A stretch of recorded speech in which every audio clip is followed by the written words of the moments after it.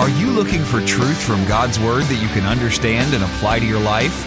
You'll find it today on Make It Clear with Dr. Stan Ponz, Bible teacher and president of Florida Bible College in beautiful Orlando. Listen now as Stan makes it clear.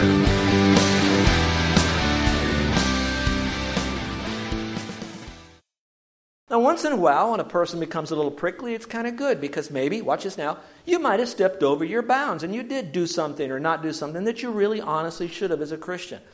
But those people who tend to throw up their quills constantly, you ask yourself, why don't I have a lot of friends? Why aren't I asked to go out for a lot of meals? How come my kids don't want to walk with me in the mall? How come I can't be able to be on a committee where people just look to my advice for respect? It could happen because you tend to be a little bit more prickly. Now, we'll all have little prickly moments in our life, but if our whole tendency is to be prickly, or worse yet, we're prickly one day and we're smooth as silk the next day, and prickly the next day and smooth as silk the next day, we don't know what kind of a signal that's being sent out from you, so people then say, I don't know what we're going to get. Fee, fi, fo, fum. Are we going to get a monster today? Are we going to get a genuine person filled with the fullness of the Spirit of God that has love, joy, peace, all these things that eliminates the prickliness from us? So let's be a chooser to say, I choose to handle my life with grace, and I choose to love people. I choose to let God help in the life of my son and my daughter and my wife and my husband. And some of you kids, you choose to do the things that you know that's right in your heart of hearts, and you do it and don't blame others for it not getting done because mom and dad had failed. You choose to love them and you let God deal with them. That's a chooser. In this church right here for you guests, I want you to know this church is not filled with accusers and excusers. This church is filled with people that are choosing to do this. They're learning how to do this. They have a pastor that's learning how to do this because we want to be all that God wants us to be. Let's quickly go to number 3. We need to acquire the attitude of gratitude. I'm moving in for the most important truth in this passage. But before I get there, we have to acquire the attitude of gratitude. I'm wondering if the people that have a propensity for complaining about how things are going, I don't just mean outwardly. That's almost the person out of control when they are just going crazy. I'm talking about the person who hasn't really had a heart change yet. I'm wondering if they haven't learned to give thanks in everything, for this is the will of God concerning us. Now, I'll be frank with you, it's not easy to be thankful, especially when you work so hard and you get so farther behind because people not carrying their responsibility. I know that's hard. But those who are generally healthier are the ones that have a better testimony for the Lord. And the ones that are healthier are ones that are saying, you know what, this isn't me, this is God. And I'm going to say, Lord, I want to thank you. Now, here's what I'm saying. Instead of looking how far you have yet to go, or how high the wall is of getting the lives of your kids changed, or your parents or your mates changed, or your business changed, instead of seeing how high that is, and you keep banging your head against that wall, for just a moment, remember that God brought you this far. You are the man, you're the woman, you're the guy, you're the gal of the hour that He wants to use. And so lower those quills of prickliness and say, all right, Lord, I want to center down on you. What are you teaching me here? Is it more faith, more perseverance, more patience, more love? What can I do to be a part of this solution? Maybe it's so tough to break through is because they're reacting to me. And if I soften, they'll soften, and we can go to the finish line for a touchdown. I don't know, but it has to be the attitude of gratitude. We cannot grumble through this thing. We have to rest upon the Lord. All right, here's number 4, and I want you to put a star by this one because if you didn't hear all the list of the whiners and all the different ways to solve your problem, if you wanted one huge biblical principle, and this is the only one you could learn today, this is it. This is the one I want to give to you that you could take with you. All the other stuff will come together if you got this one. Number 4, attempt to see God's hand in those circumstances. This is the difference between the immature Christians and the mature Christians. And this is not an indictment. This is to give you a carrot for you to go on to maturity. So let me give you this right now. Here's what it says, and I'm going to read it to you, but follow along this verse. It is critical, but try to read it in light of the trouble that you have right now in your life that you tend to be griping about. It says this, for our light affliction is but for a moment. Now let me stop for a moment. I don't know how heavy of an affliction you have. I don't know how, and I say this in love and not a criticalness, how weak you might be because you've been carrying the burden for so long. I don't know that. But for right now, I would like you to at least momentarily see that affliction as being light when you compare it to all of eternity. No matter how bad this world is, you're going to heaven. So that still is lighter than those people that will die and go to hell. So it's a light affliction. And notice what else it says, but for a moment. Now for us, we look at life, it's so long, and you teenagers for a moment, it is easy. You think your whole life is ahead of you. So for every little problem that you have where your parents might ground you from TV or the email or going to functions, for that night it feels like it's eternity in the light of how dramatic your world is. I still want you to know it's a light thing, and it's only for a moment compared to the bigger things that are going on in your life. And so just accept it for a moment from God. If you can't accept it from them, accept it from God. Then it says this, is working for us. Underline the phrase for us. It's not against you. It's not to put you down. It's not to squash you. It's not to marginalize you or minimize you. It's for us a far more exceeding and eternal weight of glory. Now, I can't even give you enough time to give you the explanations of all of this and all the wonderful adjectives and superlatives of these words. Exceeding, eternal, weight of glory. Then go on, it says, while we do not look at the things which are seen. That's critical. So instead of looking at what you see at work, what you see at home, the things that you can visualize or things you can personally control, why we don't look at those things, but at the things which are not seen. In other words, whatever physically is happening, there's something spiritually bigger than that behind it. And that happens to be God. And He's working through this. It says, for the things which are seen are just temporary, but the things which are not seen are eternal.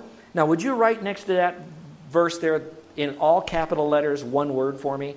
Would you write the word faith, F-A-I-T-H, faith. It's going to take faith.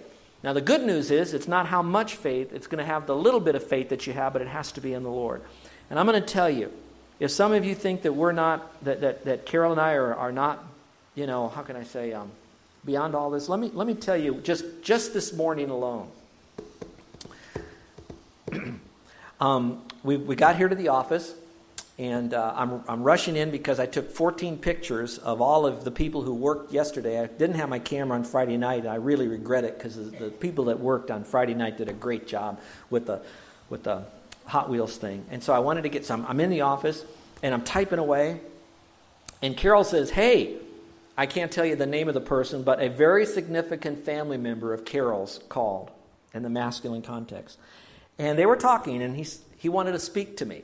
I said, okay. And so you put down everything when this particular person wants to speak to you because there's importance in your life. And so he said, hey, I want you to know, Stan, that houses aren't selling there in Blue Ridge. In fact, all up in our area, there's so many houses on the market. There's over 60 houses last week went on the market. Nobody's buying houses. Why don't you just leave and move back home? You got a beautiful house up on top of a mountain. It's got everything here for you. Why don't you just leave and come back home where everybody loves you, everybody wants you. You got a great thing going on over here. And so to this person, I said, what would I do for employment there? You'll find something. And all I could figure out is I'd probably be pumping gas at some, place, because I don't know. And right then, I was getting a little testy in my spirit. And then I shot back this answer. And this is what really carried me. I said, I love our church, our people, so much. I know we've had challenges since we've been here, and I know our house isn't sold. I said, but I love these people with all my heart. I love Hawaii and these people on the island. And I love you, and I'm sending Carol home in 2 weeks for 3 weeks to be with you guys. I'm trying to connect to you to stay connected to family, but I can't leave these people. They need us. Well, just want you to come back home if you can get back home. I said, okay. And we ended real well. We always do. And so I spun around. I'm now finishing up getting this ready for Pastor Dennis. And Pastor Charlie comes in. Hey, Pastor, got some good news, bad news. Let me start out with the good news. I said, sure, tell me good news. She says, I'm here and we've got a great day. I love that. I love that about staff people. All of them are like that. Hey, got a great day. And I said, here's the bad news. Something happened on the second floor where all your belongings are, that the dehumidifier did not empty into the bucket, and you've got your stuff floating in water on the second floor. And he said, but don't worry, we can get up there and get it after the service. I said, well, it'll probably be after 3 o'clock because we got a meeting, till 2 o'clock today.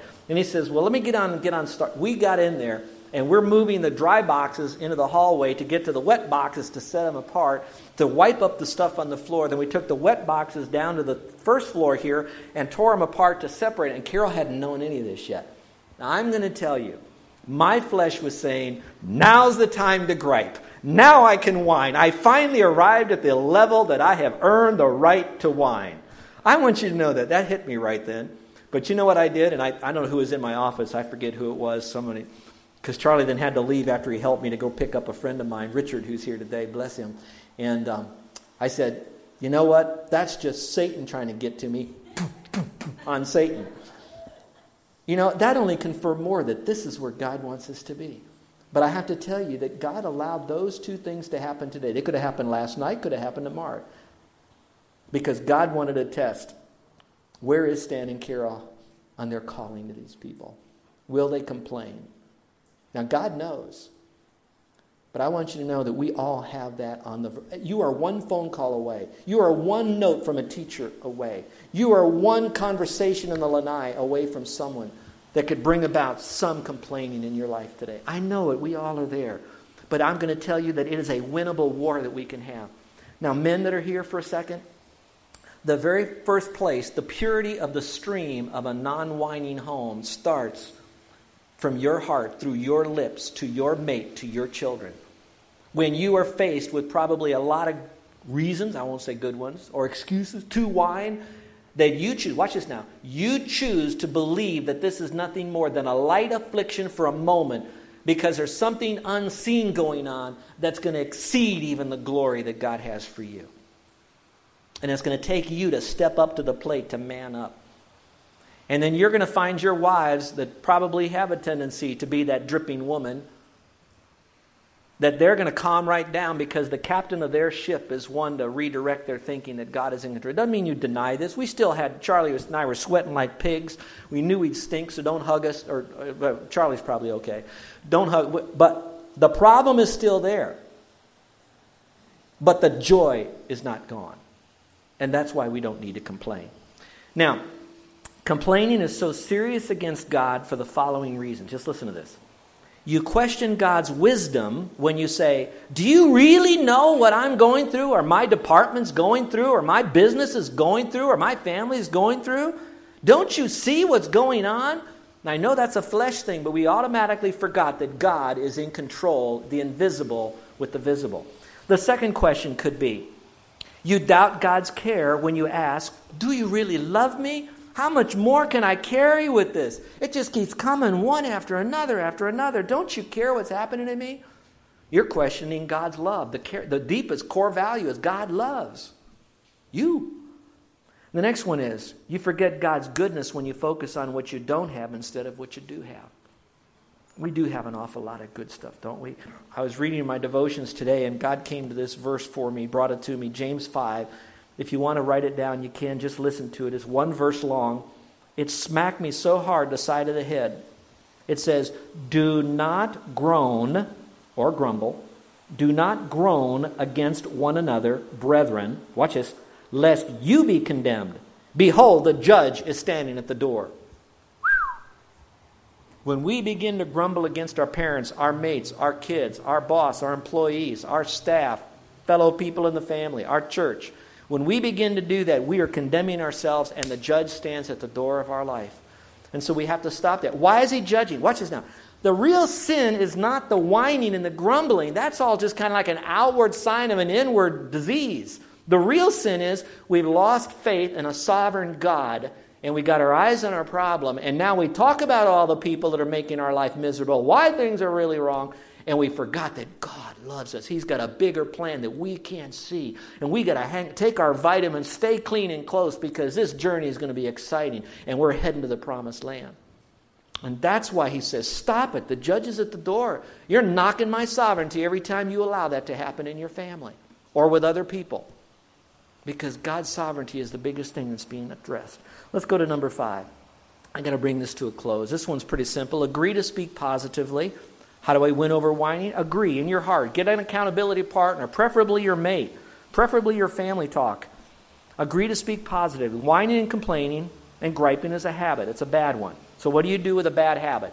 You overcome a bad habit that you know is sin by appropriating a good habit that has the power of the Holy Spirit and God behind it to infuse you with that new principle of God's Word, and that new habit will overcome the bad habit, and you'll have what God wants you to have. So here it is. Ephesians 4:29, let no corrupt, and you change that, let no whining, griping, complaining proceed out of your mouth, but what is good for edification, that it may impart grace. Is a person hearing this being built up? Is grace being given to them? Or is the joy being sucked out of them? And so we want to make sure that we're edifying them. It's necessary for edification so that they will grow. So write it in your notes if you'd like, new phrase. I think some of you have, anyway, here it is. Replace complaining with complimenting. Replace complaining with complimenting. Now, what are the benefits of not whining? I'm going to believe that the Spirit of God is speaking to all of us that are whiners in here, that have a tendency to whining. I want to tell you that God wants to bless you when you see Him sovereignly in control of your life and you have no need to whine. I'm going to tell you what the blessings are. He says, I'm going to give you the benefits right now. For those of you that will step up, you young people, you older, you people that have had this problem for a long time, He says, I'm going to tell you what the benefits are. Our reason to do what's right ought not to be because of something we get in the future. It ought to be because of something we already got that we forgot. What did we get that we forget? We got God as our Savior, our Lord, our personal friend, the one who's forgiven us of all of our sins, who's going to take us to heaven, who says He'll never leave us nor forsake us. It'll help us go through every problem that we have. We forget that, and we don't want to do that. And so we ought to do it because of what we already got, not what we're going to get. But God is so gracious. He's full of grace. And He says, here's what else you're going to get. Here's what you're going to be if you choose to not whine. Number one, you'll be free from blame. You'll be free from blame.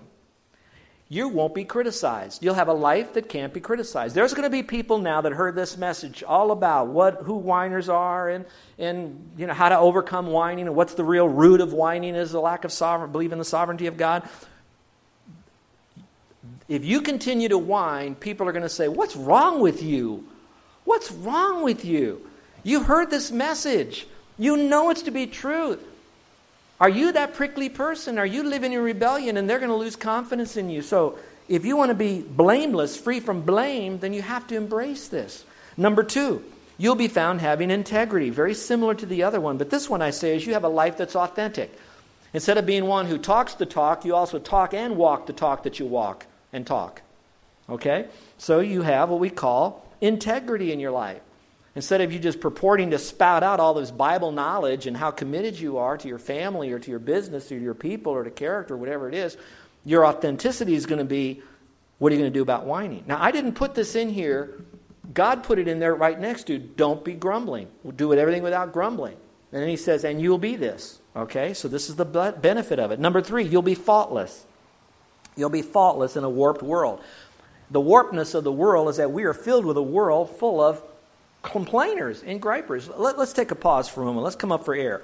How many of you are thinking of someone, not judging, just they're there. How many of you know of someone with where you work, they grumble a lot? At least one person, they seem to complain. All right, anybody want to raise your hand? Look at the hands. How many of you got someone in your family, not maybe local, but extended family, that just seems to be grumble, grumble, grumble, grumble, murmur? Would you raise your hand? Don't raise your hand, Carol. Okay. All right, got two over here. Got people like that. Now I'm going to stop with that. We know that they're out there. That's the world way. And we, biblically, are the antidote to the world. And I know we're supposed to be children of light and salt, but the light is the Lord. The salt is the Lord. That's all in us. And so we become the Lord to them in that warped world. So we will be faultless in that warped world. What does this mean? You'll become what I call visible.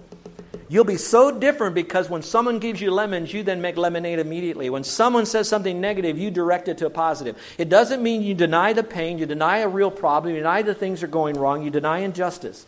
But it does mean that you put a spin on this thing from a biblical point of view. How do we resolve this in a good way to keep everybody on the ship so we all get to the destination? And so you become very visible. And so you don't have to get names and titles. You don't have to have power and prestige and parking places. What you get is a visibility about you that makes you so much different. Of course, that makes you a better target at times, because people, when you stop whining and complaining, they're going to say, oh, you're faking it, or you're just one of them people, or you're whatever. You're going to hear some of that too, but you're in a good crowd then. Number 2, you'll be offering eternal life. Remember, the byproduct of this is that it says you'll be holding fast or holding forth the word of life, which basically means this: you're going to keep the main thing. No matter how bad this world is, hell is worse. No matter what you're going through, they're going to go through something worse than you are for all eternity. And so you now can offer them eternal life. For perhaps maybe it's just, I know this is tough for you right now, but let me see what I can do to get through this. But let's all remember that we can have eternal life. And with that, we get a problem solver in our life. Boy, that's another whole sermon right there. So you can even use that as a witness, maybe even in your own family, to put everybody back into perspective. And then number 3, you can bring joy to those who mentor you. Now, think about those that are around you. And here's what Paul says: so that I may rejoice. You quit grumbling. Do everything without murmuring and disputing. That I may rejoice in the day of Christ at the judgment seat. That I have not run in vain and labored in vain. I'm wondering if sometimes I wonder if he's wondering that because he's worked so hard and he sees so little fruit because he's around complaining people, that he's failed. And so now I'm wondering if maybe some of you that complain a lot, you've sucked the energy around the people in your life so much that they're even questioning, are they a good dad? Are they a good mom? Are they a good kid? Am I going to make it as a teenager?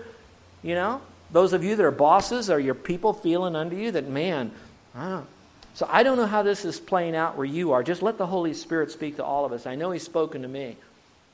And I've got people in my life that I'm accountable to. And I don't want them to lose a minute's, moment's loss of sleep. And I'll speak more practically here. As a pastor, you do have your accountability team, which is primarily your fellow pastors, but it's also your deacons. And so I'm wondering, you know, I don't want them to lose one night, one moment of a night's sleep because I'm a complainer and a whiner. And the worst part about it is, I know that I can have a propensity to that. And you know why I do that? Because I do have a perfectionist. I want things done good, excellently. And I'll push, drive.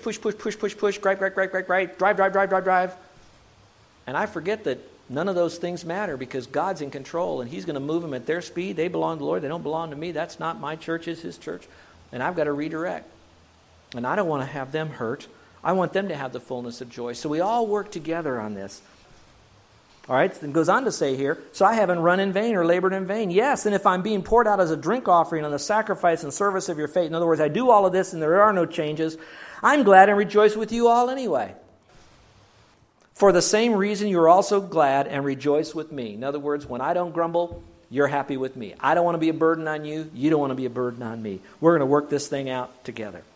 All right, now, he starts this passage off with what we call as a negative command. Do all things without complaining and grumbling.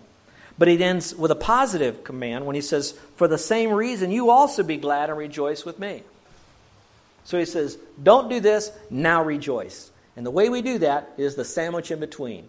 By getting rid of all this junk in between, keeping our eyes on the Lord, remember who we're doing it for, and we're going to be all right. Now, I'm going to move over here so you can kind of stay with me. Those of you that are our guests for a moment, I'm an expositor. An expositor means I take you through a book of the Bible. That even though my messages often will stand alone, like this one will, I do not want you to think that it's just a little sermonette for Christianettes in one little passage. To get deeper truth, some of you, why does he go so long? It's because the longer sometimes you can go, you can attach all of this by one link. Do you remember when he started out by saying that work out your own salvation with fear and trembling, for it's God who works in you to will and do of His good pleasure? All right. God says to work out your own salvation. Now He tells you how to do this. The very first thing He says to do in working out your salvation, He says, do all things without grumbling. So some of you from last week's message that says, okay, I'm hot for you now, Lord, I want to grow, I'm ready to make that change, and so, Lord, I'm going to do it. So what's the first thing to do? Deal with your grumbling. Now, stay with me. And then he says, for it is God who works in you. So now I go back to, all right, God's not a grumbler. God doesn't complain. God doesn't murmur.